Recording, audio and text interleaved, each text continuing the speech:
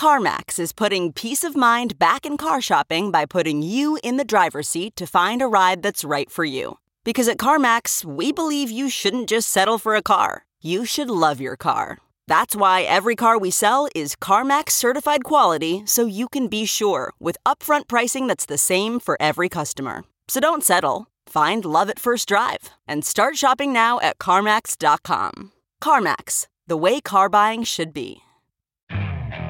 Okay, picture this. It's Friday afternoon when a thought hits you. I can spend another weekend doing the same old whatever, or I can hop into my all-new Hyundai Santa Fe and hit the road. With available H-Track all-wheel drive and 3-row seating, my whole family can head deep into the wild. Conquer the weekend in the all-new Hyundai Santa Fe. Visit HyundaiUSA.com or call 562-314-4603 for more details. Hyundai, there's joy in every journey. Okay, picture this. It's Friday afternoon when a thought hits you. I can spend another weekend doing the same old whatever, or I can hop into my all-new Hyundai Santa Fe and hit the road. With available H-Track all-wheel drive and 3-row seating, my whole family can head deep into the wild. Conquer the weekend in the all-new Hyundai Santa Fe. Visit HyundaiUSA.com or call 562-314-4603 for more details. Hyundai, there's joy in every journey.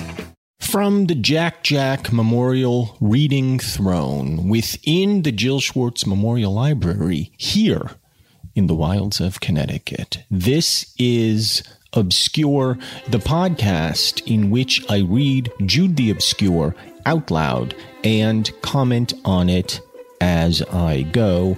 We are still, of course, in mourning here in the wilds of Connecticut. We have retrieved Jack Jack's ashes, and he is now residing in a little tin can. I mean, it's nicer than that. You know, it's like a tin urn, I suppose, beside the ashes of our other two dead dogs, and we are debating what exactly we should do with the ashes. Now, keep in mind, we have been carrying around the ashes of our first dog for 20 years, it seems like. Close to 15 years, 16 years, something like that. No, I think about 18, 20 years. But I think we are finally resolved to burying these 3 urns somewhere on our property. Otherwise, what will eventually happen is our house will just get overrun with the ashes of dead dogs and possibly other animals. If we should welcome other animals into our lives, we do have a cat named Alfie.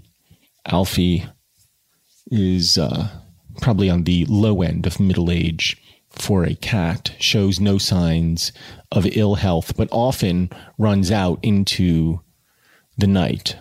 And here in the wilds of Connecticut, of course, there are other wild animals that could easily rip Alfie from limb to limb, in which case we probably would never find the body and there would be no ashes to collect. So we wouldn't have to worry about burying him. So yes, we remain in mourning here. We have been sitting Shiva for Jack Jack since the last time I spoke with you. All the mirrors are covered. We are wearing black. We are sad. But of course, in our period of mourning, we have neglected to further the story of Jude and Sue and Arabella. And the last time that I spoke with you regarding the story, Arabella had sunk her little cat claws into the tender flesh of Jude, the tender and raw flesh of Jude, still reeling from losing Sue to Phillotson, still utterly disoriented, dismayed, and unmoored. And gradually, Arabella has clawed her way back into Jude's life for reasons that are probably a bit opaque even to her. But we, the readers and listeners of this podcast, And of course, I did not introduce myself at the beginning of this podcast, and so I shall. I am your host, your literary mansplainer-in-chief, Michael Ian Black. We know that Sue is fire. She is trying to burn Jude to the ground. And Jude is earth. He is the ground himself. He works with stone. He comes from mud.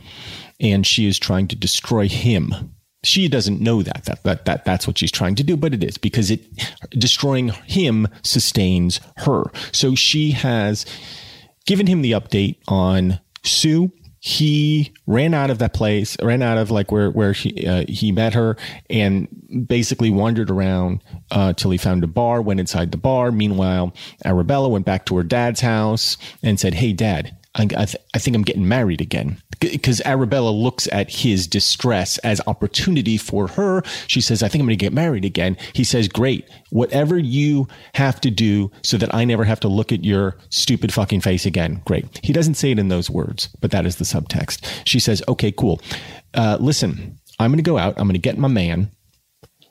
Do me a favor. Just keep the front door unlocked in case I need to come back here." He's got a little pork shop, where he sells pork. And look, that's what Arabella has in mind for herself right now. A little porkin'. So now we pick up the story. She says, "Well, don't do the door. That's all I say." That was to her father. She then sailed out again, and first hastening back to Jude's to make sure he had not returned, began her search for him. A shrewd guess as to his probable course took her straight to the tavern which Jude had formerly frequented and where she had been barmaid for a brief term. She had no sooner opened the door of the private bar than her eyes fell upon him, sitting in the shade at the back of the compartment, with his eyes fixed on the floor in a blank stare. He was drinking nothing stronger than ale just then. He did not observe her, and she entered and sat beside him. Jude looked up and said, without surprise, "You've come to have something, Arabella. I'm trying to forget her, that's all, but I can't, and I'm going home." She saw that he was a little way on in liquor, but only a little as yet. "I've come entirely to look for you, dear boy. You are not well. Now you must have something better than that." So she's trying to get him drunk, right? Because she knows there's not going to be any porkin' if he's in a sober state of mind. So she's trying to get him drunk. She's trying to trap him, basically. She's trying to just, wrap her legs around him metaphorically and literally. "Now you must have something better than that." Arabella held up her finger to the barmaid. "You shall have a liqueur. That's better fit for a man of education than beer. You shall have a maraschino, or curacao, dry or sweet, or cherry brandy." And I know I always say curacao. I know I always get that word wrong. But I have so few opportunities in my life to use it that I don't care. It's a liqueur. And so she is trying to, she's charming and flattering him. She's saying, "Oh, you're too smart for a working man's beer. Have a spinster's drink instead. Cherry brandy. I'll treat you, poor chap. I don't care which. Say cherry brandy. Sue has served me badly. Very badly. I didn't expect it of Sue. I stuck to her and she ought to have stuck to me. I'd have sold my soul for her sake, but she wouldn't risk hers a jot for me. To save her own soul, she lets mine go damn. But it isn't her fault, poor little girl. I am sure it isn't." So even in his most condemnatory, is that a word? Let's just say condemning. His most condemning remarks towards Sue, he can't quite bring up the bile in his throat that surely is burning his esophagus. He wants to condemn her, but even in his most miserable, cannot. And he's not wrong. I'd have sold my soul for her sake, but she wouldn't risk hers a jot for me. And that has been his complaint to her from the beginning, that his feelings, his overwhelming emotions for her are not reciprocated. Now, of course, The way love is supposed to work, I think, is it should live without expectation. It can be dimmed, of course. It can be extinguished, of course, when not met with some softness, when not greeted with some welcome. But the idea that I love you, therefore you should love me is silly, of course. Except that Sue, in the previous 400 pages or what have you, has at every turn encouraged Jude's love, but has been unable to return it in the way that he wants. And so when he says he would have risked his soul for her, he means it.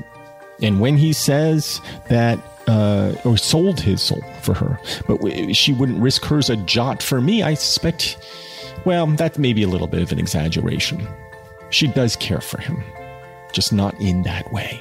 Not fully in that way. Not in the way I care for you, listener. That said, I need a break because I'm thinking about you in that way, listener.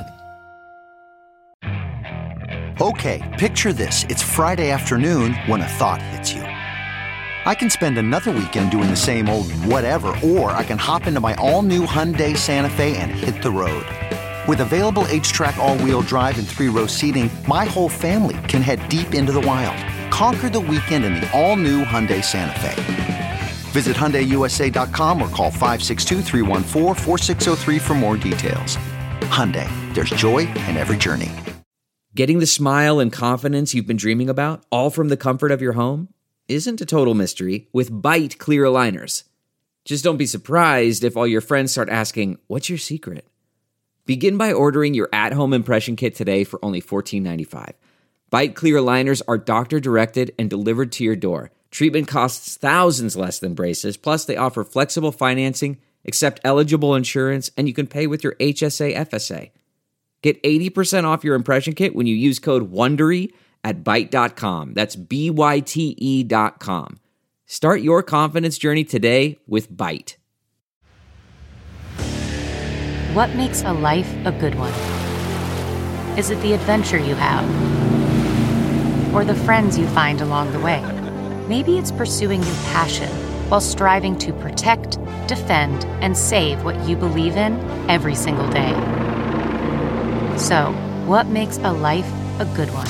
In the Coast Guard, we think it's all of the above and more, but you'll have to find out for yourself. Visit GoCoastGuard.com to learn more.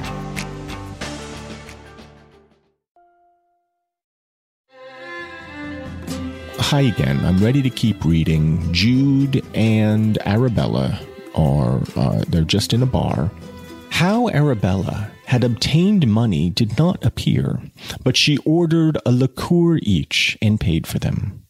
When they had drunk those, Arabella suggested another, and Jude had the pleasure of being, as it were, personally conducted through the varieties of spirituous delectation. I'm going to say that again because I want to get it right. Spirituous delectation by one who knew the landmarks well. And we can almost see the smile on Hardy's face as he's scribbling out those words. Personally conducted through the varieties of spirituous delectation by one who knew the landmarks well. And we can see him smiling and patting himself on the back and saying, "That's a good one, Tommy. That's a good one. Hey, Shakespeare, that's a good one." Arabella kept very considerably in the rear of Jude, but though she only sipped where he drank, she took as much as she could safely take without losing her head, which was not a little, as the crimson upon her countenance showed. She's roofing him, basically, She's roofing him. She's trying to get him drunk. And, what is she really thinking? That she's going to get pregnant? Is that what she's thinking? Is that the plan? Is that the goal? To get pregnant by him again? To have another little father time? To invite further tragedy into their lives? Well, of course that's what she wants. She invites tragedy. She welcomes it. she opens the door for it. She wants chaos. She wants trouble.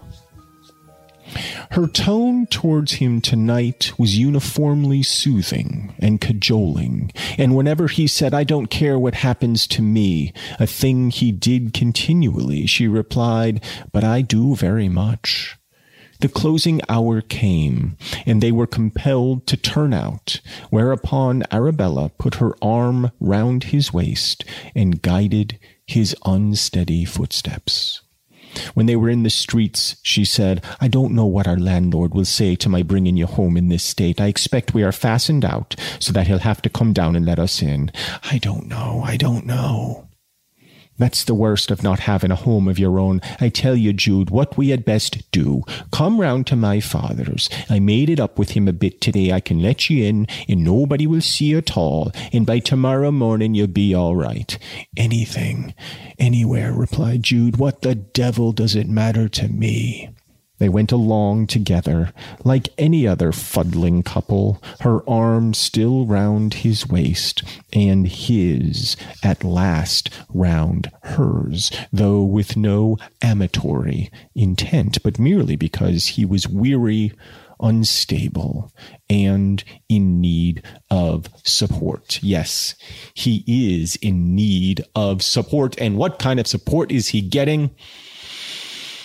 He's leaning on Jell-O is what he's doing. He's leaning on a pile of Jell-O, and he's going to fall right through and bust his face up. That's what's going to happen. You know, they're going to go back to the pork shop, make a little bacon, make a little piglet. I mean, but really, what is her long-term plan here? Does she think beyond the moment? What does she think? I mean, she did say, "I think I'm going to marry again." But why? Why? You and I know she is there to destroy, but in her mind, what is she doing? Does she really, and does any part of her believe that she will find happiness in this reunion? Does any part of her believe that? Or does she just not care? She just wants to go from thing to thing to thing, the way so many of us do. We have no grand strategy for our lives. We just tick and tack, We just find the wind, let it blow us this way, find the wind, blow it, let it blow us that way.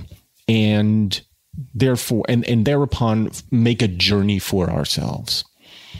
And Jude says, anything, anywhere. And that is what he is trying to do for himself. Tick, then tack. It matters not where the wind blows him. He just knows that he is helpless in its face.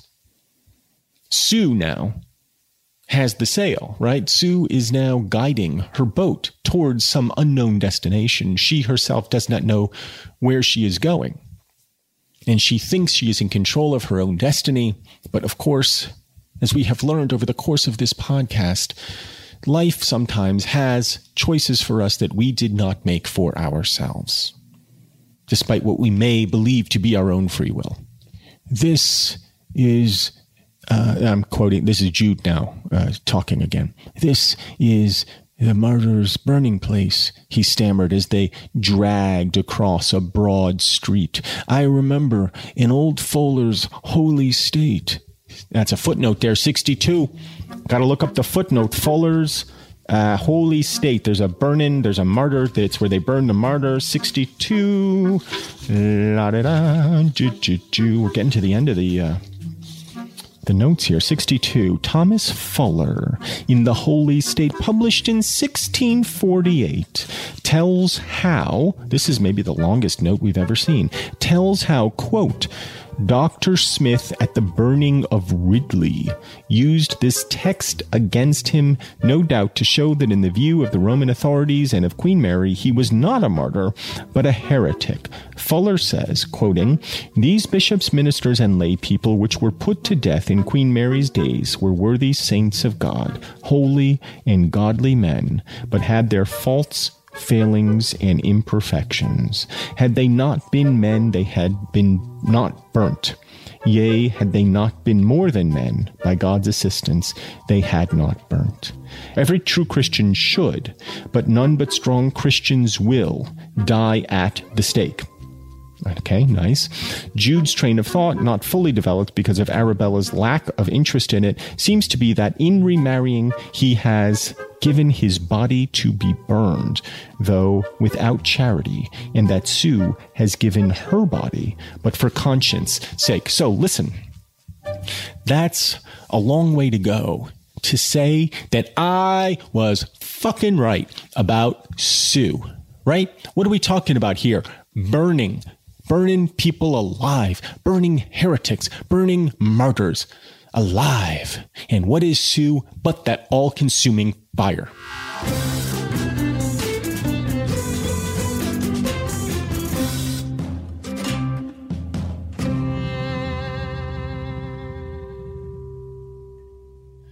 I mean, my God, my literary mansplaining is just top notch. She just wants to burn. Now, they're at the burning place, he stammered, and I'm reminded of it by our passing by here. Old Fuller, in his holy state, says that at the burning of Ridley, Dr. Smith preached sermon and took as his text, though I give my body to be burned and have not charity, it profiteth me nothing. Often think of it as I pass here. Ridley was yes, exactly, very thoughtful of you, dearie, even though it hasn't much to do with our present business. Why, yes, it has. I'm giving my body to be burned. I mean, I've been saying this, you guys. I wish I had like a Patreon because I feel like you would owe me money for this analysis. He's giving his body to be burned. He just said it. I'm giving my body to be burned, but you don't understand. It wants Sue to understand such things, and I was her seducer, poor little girl, and she's gone, and I don't care about myself. Do what you like with me. And yet she did it for conscience's sake, poor little Sue. Do what you like with me, he's saying. So he is not totally ignorant of the situation to which he has placed himself. He is now martyring himself, though, like Dr. Smith, though I give my body to be burned and have not charity, it profiteth me nothing. He's saying, you're going to burn me, Sue. But what do I gain from it? A martyr, in martyring him or herself, gains something from the martyrdom. That seems to be the implication. And I guess what the martyr gains is a place in heaven, right? I mean, what else would the martyr gain?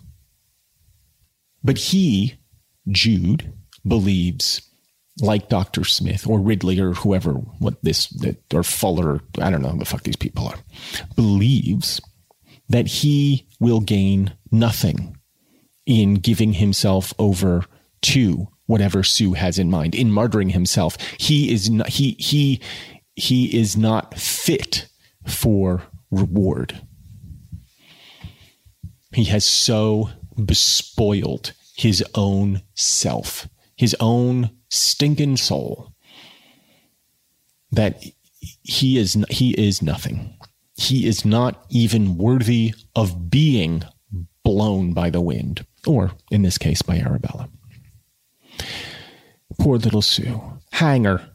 I mean, I think she was right, hiccuped Arabella. I've my feelings too, like her, and I feel I belong to you in heaven's eye and to nobody else till death do us part. It is hic. It says hic. It is hic. Never too late hic to mend. I mean, I guess this is Hardy's attempted comedy here, you know. The old drunken sods stammering and weaving themselves down the cobblestone streets. Nobody else. Till death do us part, she says. But of course, her being with him, to him, is a kind of death. It has already parted him from his own soul. They had reached her father's house, and she softly unfastened the door, groping about for a light within. The circumstances were not altogether unlike those of their entry into the cottage at Crescombe such a long time before, nor were perhaps Arabella's motives, but Jude did not think of that, though she did. "I can't find the matches, dear," she said, when she had fastened up the door, "but never mind, this way, as quiet as you can, please." "It's as dark as pitch," said Jude. "Well, of course it is, Jude, because it's always dark and gloomy when bad shit is about to happen in Jude the Obscure. Always dark and gloomy. And of course they're back among the pigs. They're back among the carnal. They are back among the flesh. Sue is air. Arabella is fire. In this case, the fire of her loins. And what are loins but a cut of meat? "It's dark as pitch," said Jude. "Give me your hand and I'll lead you. That's it. Just sit down here and I'll pull off your boots. I don't want to wake him." "Who?" "Father. He'd make a row, perhaps." "Which father are we talking about now, I ask?" "Which father? Which father would make a row, do you think? Her own or the higher father? Because now we are getting into the shit, right? All this talk of martyrs raises the question of to whom are they martyring themselves? And it is to the father. And would he make a row, perhaps? Well, I suspect he would. Not at Jude, but at Arabella. What is she doing down there? What is she doing to this poor servant of God? And even though Jude has given up his faith, how can we argue that he is anything but a servant of God? Who has been more penitent or pious than Jude? Who has devoted himself with greater fervor to bettering his own soul than Jude? Who has pondered the mysteries of life more than poor Jude? Who has suffered more? Probably a lot of people. I don't know. I don't know. But in this book, let's say in this book, nobody. It's just Jude. And it would be hard to imagine a God that was not pleased with his son, Jude, who has suffered so much and borne so much on his stonemason shoulders. And when he looked down and saw Arabella, that scamp, seducing his drunken servant, well, yeah, I think that would cause a row. And now, let's take another break.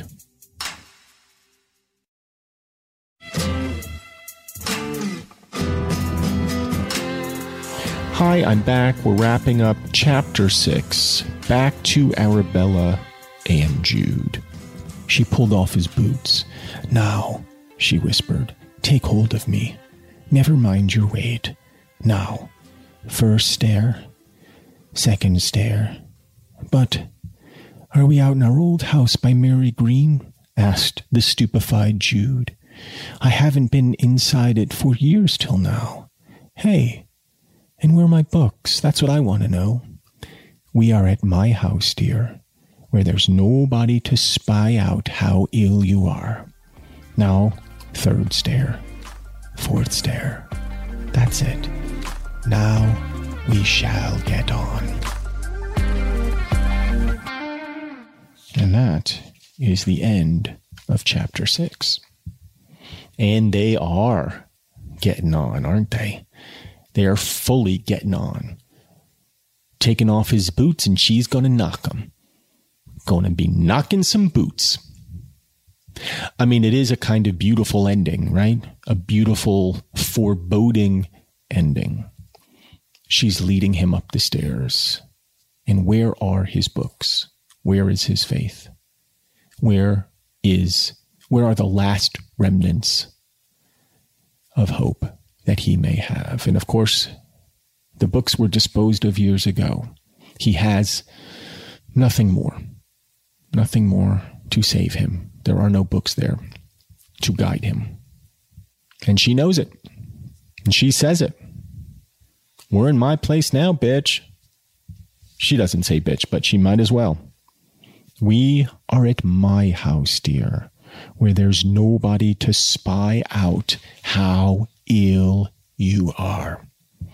No, nobody but Arabella, who is like the hyena stalking out the wounded gazelle. And she's just cackling. I mean, in this case, hiccuping. Cackling and hiccuping and hiccuping and cackling as she leads him to his doom. And it is a kind of doom, isn't it? I'm not quite sure why yet, unless she is going to get pregnant. I'm not quite sure why this physical reunion will spell his doom, but we know it will. We know he will be, after this incident, entrapped. Perhaps it is his honor that will compel him to remarry her. But you remember, they slept together once before when he was down in the dumps about Sue, and they met, and they went to a hotel, and they had a little night together, a little toss in the hay.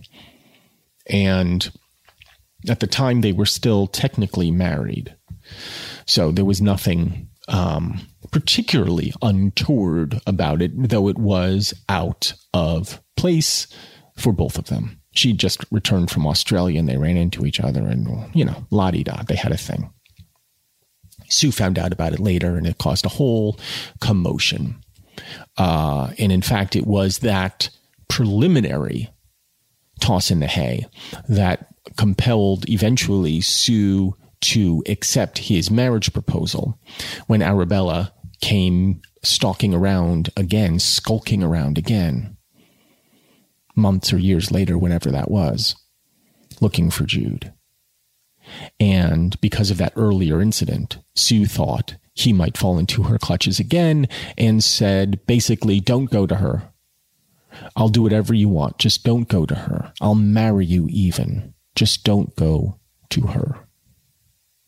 And it was only then that Sue opened herself more fully to Jude, resulting in their more traditional relationship.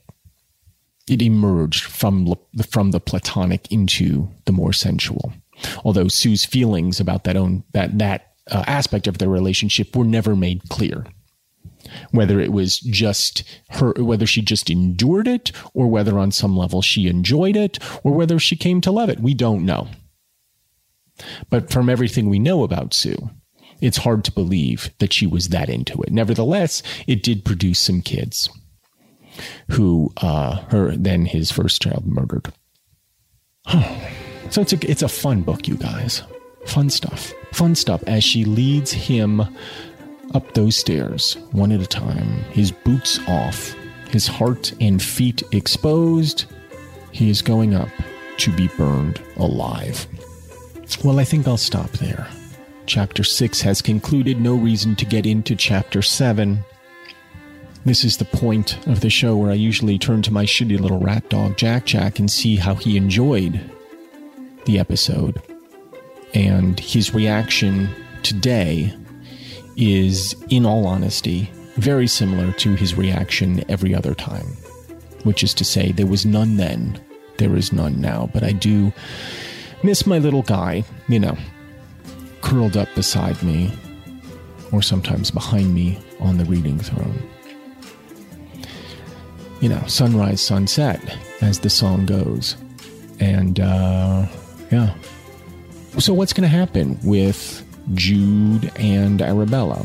Once Chapter 7 begins, they will be, of course, post-coital. It is possible time will have elapsed. It will be possible further that Arabella is experiencing the first signs of a baby bump. We don't know. But we know it won't be good. We know we are heading towards disaster. And, honestly, we've come to expect it. We've come to love it. So what will the nature of that disaster be? Will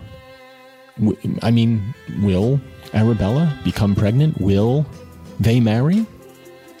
Find out next time on another hackle-raising episode of Obscure. But until then, I wish you adieu.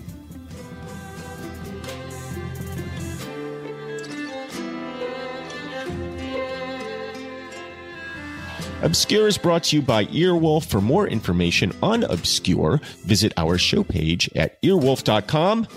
And subscribe, won't you, in your favorite podcast app like Stitcher or Apple Podcasts, so you do not miss one exciting episode of Jude the Obscure. Obscure is produced by Jennifer Brennan, Mary Shimkin, and Robin Lynn, who also mixed and edited today's show with music composed by Craig Wedren. Special thanks to everyone at Earwolf, especially Chris Bannon, Colin Anderson, and the Earwolf engineer team of Brett Morris, Sam Kiefer, and Ryan Connor. If you would like information about sponsoring our show, email hello@midroll.com. From the wilds of Connecticut, I'm Michael Ian Black.